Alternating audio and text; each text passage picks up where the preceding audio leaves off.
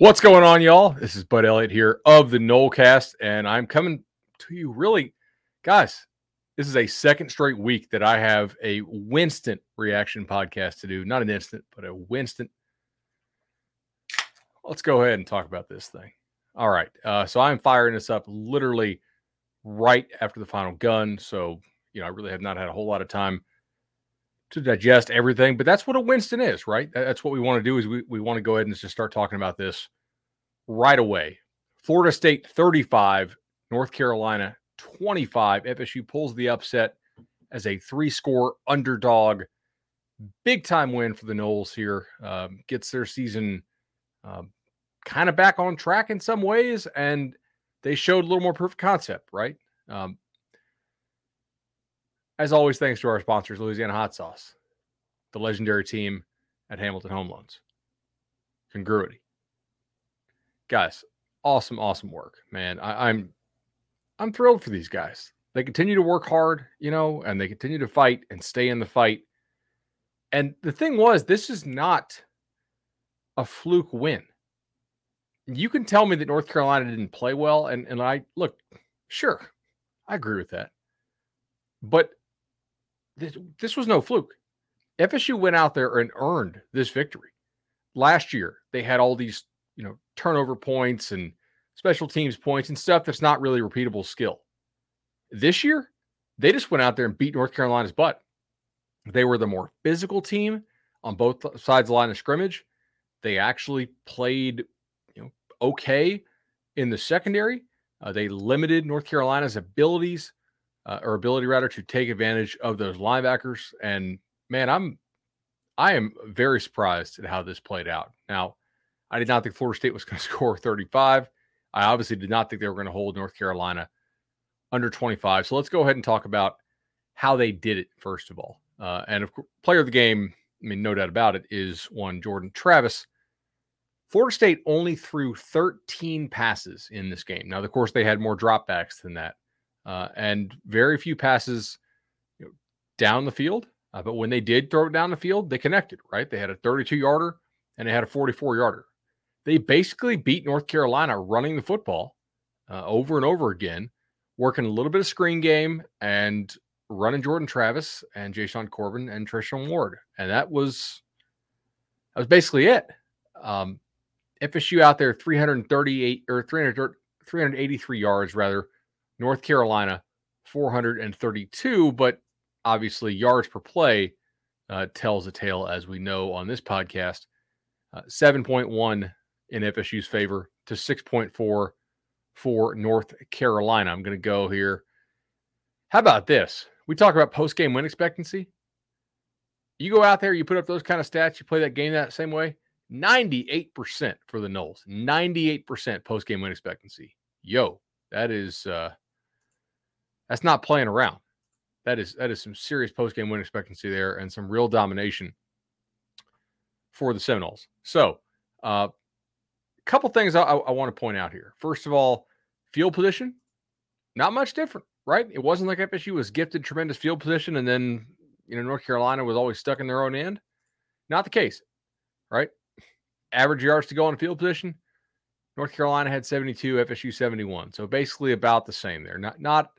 Not really a huge difference. But man, just the consistency of the run game, I thought was the first key I want to point out here. Florida State, and this is something I was noticing as they were going on the broadcast. So FSU had only 12% of runs that were stuffed for 0 or no gain, and I believe that actually that includes the kneel downs, stopped runs, right? So runs that were stopped for 2 or less.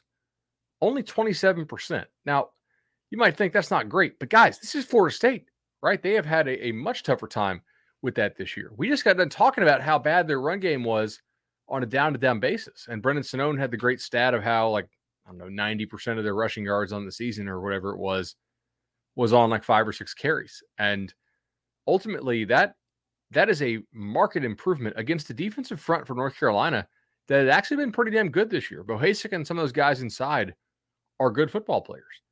FSU was very, very strong running the football today. 70, I believe it was a 76% rushing success rate. Is that right? Let me look at the math on this to make sure that I'm not telling y'all something that that is not true. Gosh, that is really, really strong. If that's true, I'm looking here. Wow, that is just incredible. FSU did a really, really good job of staying ahead of the chains, I thought, in this game. And then when they did get behind the chains, they actually did a really good job with Jordan scrambling around, throwing deep a couple times. I thought they actually did some interesting stuff with some of their insert stuff on the run game. They broke out some stuff that they had not totally shown before. And I also thought they borrowed some of the stuff that Georgia Tech used against North Carolina at times, which is smart, obviously. Like, that means you're doing your scouting and your film work. I want to give a lot of credit to the offensive line here, though. This is why in the preseason, Ingram and I thought the offensive line wasn't going to be good, but was going to be okay, right? Okay offensive line. Because you would have guys like Washington and Scott and Smith and Gibbons and DLT and Babion. And it's not perfect, obviously. Lucas is off the team. DLT went down today again. They put Babion in his place. Scott still working his way back to 100% health. But you're starting to see it a little bit, right? I'm sure this is why Alex Atkins was positive about his offensive line in this offseason. And then when they asked him, hey, have you ever had an injury situation like this? No, not even close. What you saw in the last couple games, even including the win against Syracuse, was not really what they thought they would have this year. And when you have a situation in which you have 3 head coaches in a 4-year span, like I've said many times, your roster's kind of nuked and your depth is certainly screwed up. So when you have to go dip into that bag of depth, it ain't there. And that's problematic. So ultimately, huge job by them. Okay, so I found their rushing success rate. I knew it wasn't 80%. That was going to be funky. So 51% rushing success rate. Actually, 62% passing success rate, which is great. They actually they stayed ahead of the chains. Do you know that FSU, I believe, only faced 5 passing downs in this game? That is pretty wild. Guys, really, really nice job by the Noles. Man, they just pushed them around. They out-leveraged them. They pushed them around. I thought they played much better as far as establishing their gaps on the interior. They used Jordan to run around a good bit. Receivers, for the most part, caught the ball. All Nole fans out there are going to say, on Terry Wilson, please, did that ball hit the turf? Don't know. But, hey, good thing they don't have those Fox cameras on there, right? I'm not sure it hit the turf anyway, but that was an awesome job. Effective use of screens, obviously, through the one to Cam McDonald there to kind of ice the game when you needed it, or not officially ice, but really to put it away. I don't know that what you ran in this game was super different than what Kenny Dillingham and Norvell have been trying to run recently. I just think you had more commitment to going all in with Jordan, obviously, because he felt good in the pregame, and that's pretty huge. But gosh, offensive EPA of 22, that is strong as hell here. 121 on the ground for Jordan, including a 53-yarder. There's your explosive play. FSU was 7 of 10 on 3rd downs. So that certainly doesn't stink.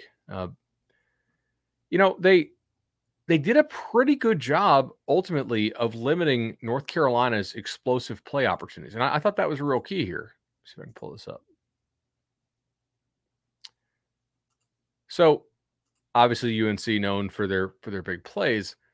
Do you know UNC only had 1 rush of more than 20 yards, and it was a Sam Howell scramble? In the 3rd quarter. On offense, though, through the air, they only had 4 passes of over 15 yards. They had a 33-yard touchdown, 21-yard touchdown, 21 yards first down, obviously, and then a 28-yarder. But they never hit the 50 or the 60 or the 70-yarder on you. And obviously, the one time as the broadcast pointed out, they did hit that dig there that would have gone for the touchdown, but the kid dropped it, and it's okay. Occasionally, when they're playing FSU, people can drop a ball. It happens.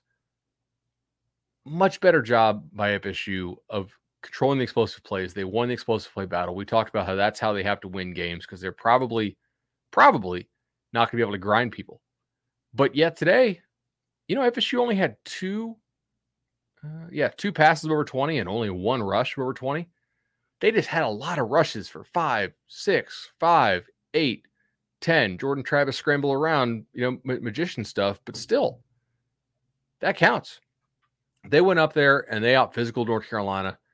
They played with purpose, and I'm not saying they didn't play with purpose in other games. I don't think that's true. I just think in other games, they were sort of like below the hard deck of acceptable talent that they could compete with at certain positions. And today, I think you had enough up front to compete, and that was huge. So anyway, really, really impressive there, obviously. Let's see this here. We got some of our sponsors texting us, I believe. Awesome. Cool. So going to look here at some other stuff and then talk a little bit more defense here. So Florida State success rate, 56% on the day. Holding North Carolina to a 33% success rate on passing downs, I thought was pretty big. But the key is that they got them to a good number of passing downs, if that makes sense, right? So North Carolina is a fairly heavy RPO team.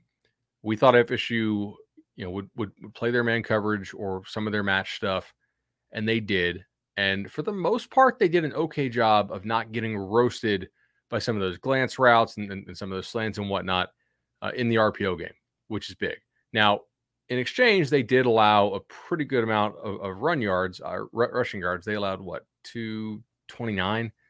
108 of that was to Sam Howell, but DJ Jones and Ty Chandler also ripped off a good amount of successful carries. But I think that was a trade-off FSU was willing to take. If you look at how they played it, I mean, they were staying back, those backers. They wanted to trigger downhill after the give was taken care of. They wanted to let their defensive line win for them up front. And that's something we need to talk about here because FSU's defensive line took advantage of North Carolina offensive line that has had some struggles this year. I thought they were turning the corner. Apparently not. They did not turn a corner. They did a great job beating that North Carolina offensive line up. Obviously, Robert Cooper, Keir Thomas, JJ. Hell, I saw Malcolm Ray do some good things in this game. And I think by occupying some of those gaps, it allowed the backers to slow play the run a little bit and not have the ball thrown over their heads quite as much, which is clearly what Howell wants to do, right? He doesn't want to hand it off. He wants you to come up and throw it over your head on some of this RPO stuff. He's a very good RPO quarterback, and he's done that since high school. So anyway, I thought that was really, really impressive by them. FSU, they only had 4 tackles for loss, but I felt like they had a good number of tackles for 1 or 2.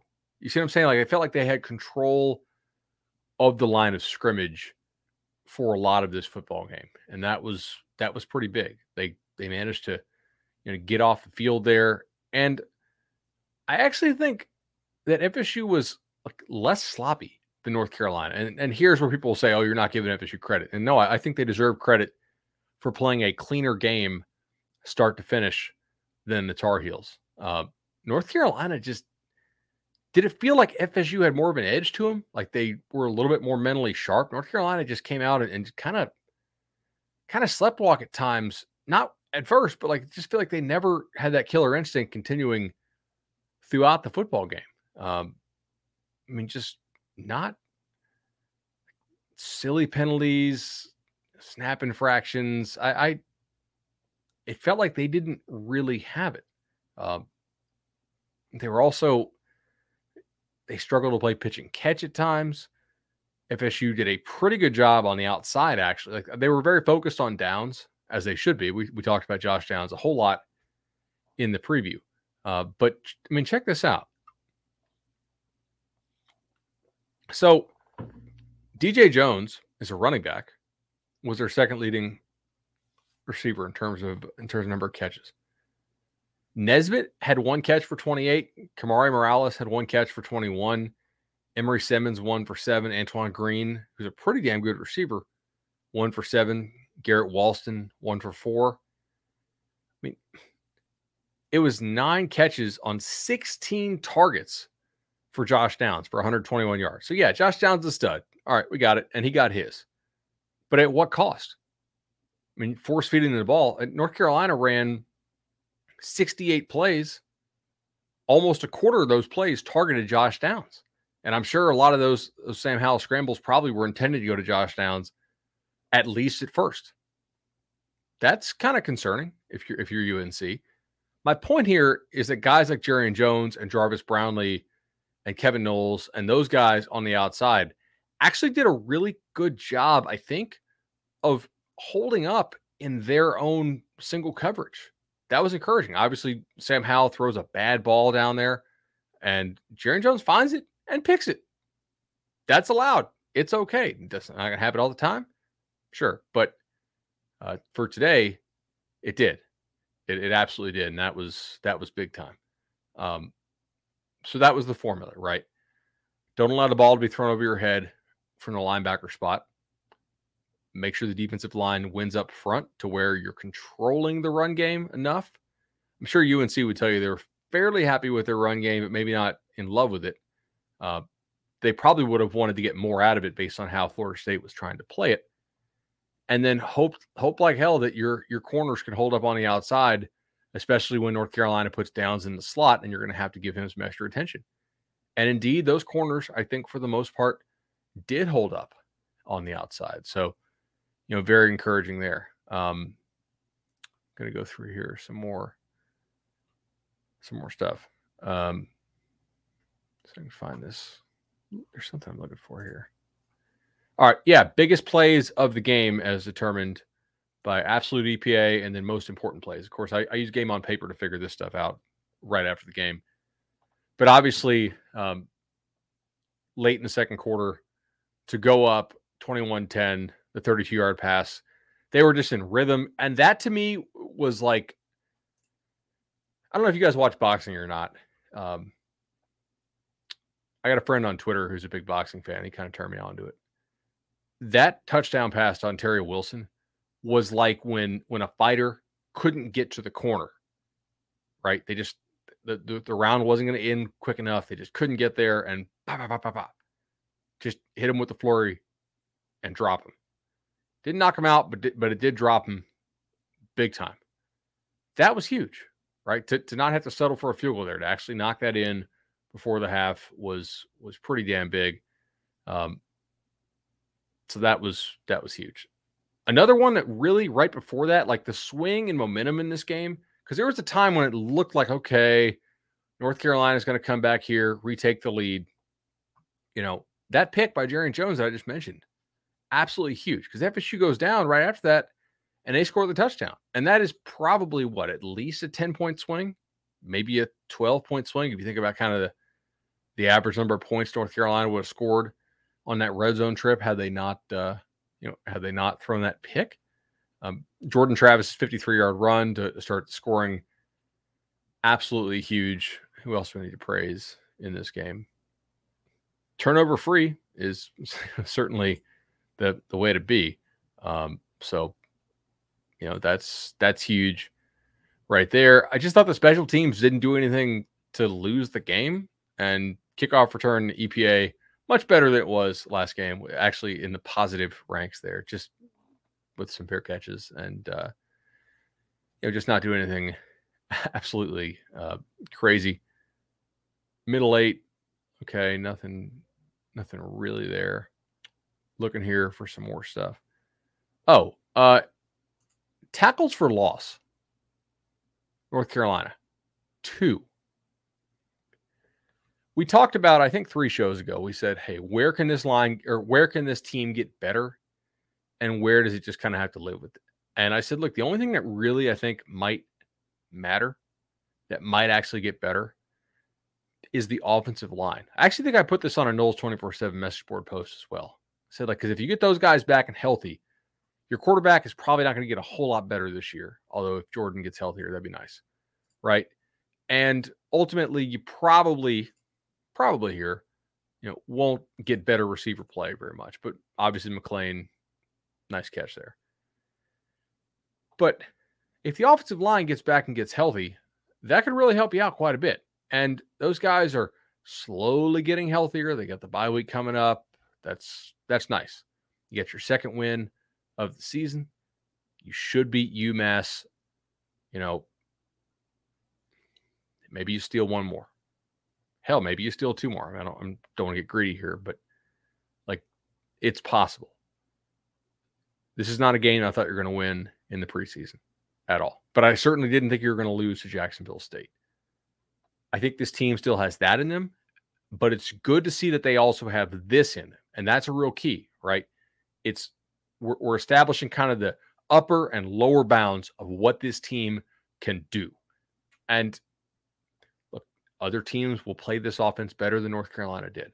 I thought they did out-scheme North Carolina in a different way. Like, UNC didn't allow nearly as many explosive runs as normal, but FSU did hit a lot of consistently successful runs, which is obviously big.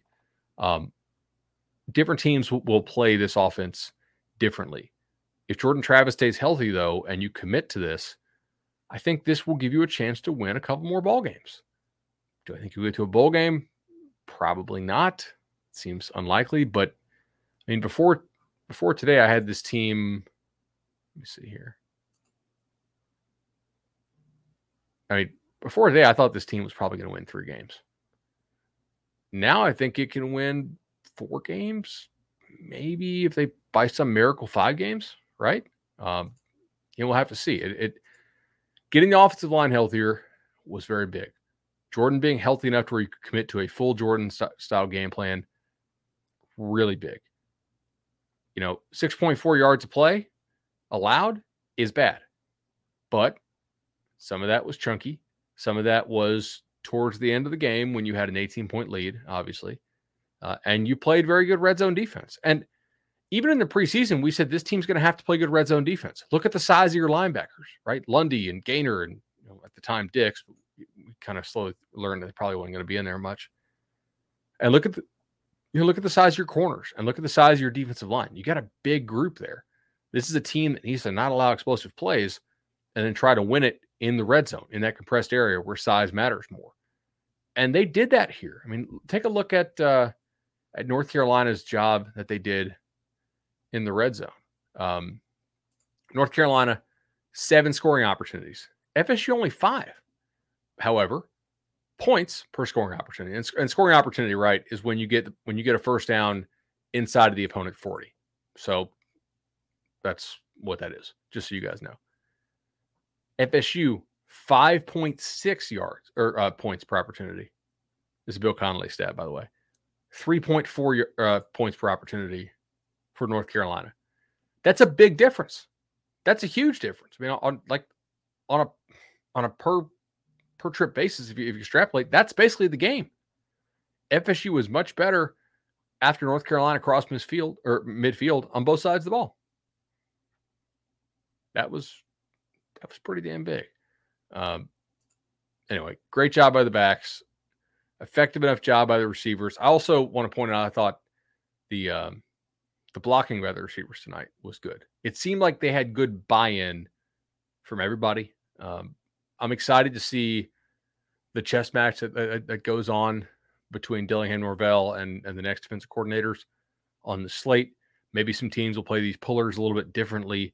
Maybe FSU will do a little bit more RPO stuff coming up. We heard the broadcast apply the word RPO a couple times, but ultimately, not a terrible broadcast. I'm sure we'll get a lot of really good questions out there from this, and we'll be back with our Monday episode. But guys, I mean, unless I'm forgetting something here, this is the best Florida State win since when? Tweet that at me at Nolecast. Let me know. This is the best Florida State win since what game? And don't say last year against North Carolina, because they actually, I think, had a negative or below 50% post-game win expectancy. Like, when's the last time FSU actually went out and convincingly beat a team that we know is at least a good team? Like, North Carolina is not a great team, but they don't suck. Like, that's a good team. They had a little bit of an off day. They showed an opening, and Florida State said, boom, we're knocking that door down. You showed us the crease. You give us an inch, we're taking a mile. That was their mindset here in this game, and they came out and they did it. So, hey, it's just one game, but got to say, feels great. All right, y'all. Yeah, anyway, tweet that at me. Let me know. Make sure you're hitting the subscribe button if you're watching us on YouTube. Turn those notifications on. You never know when we might go live. Anyway, I will see you all next time. 35-25. This has been the Nolecast, Winstant Reaction Podcast.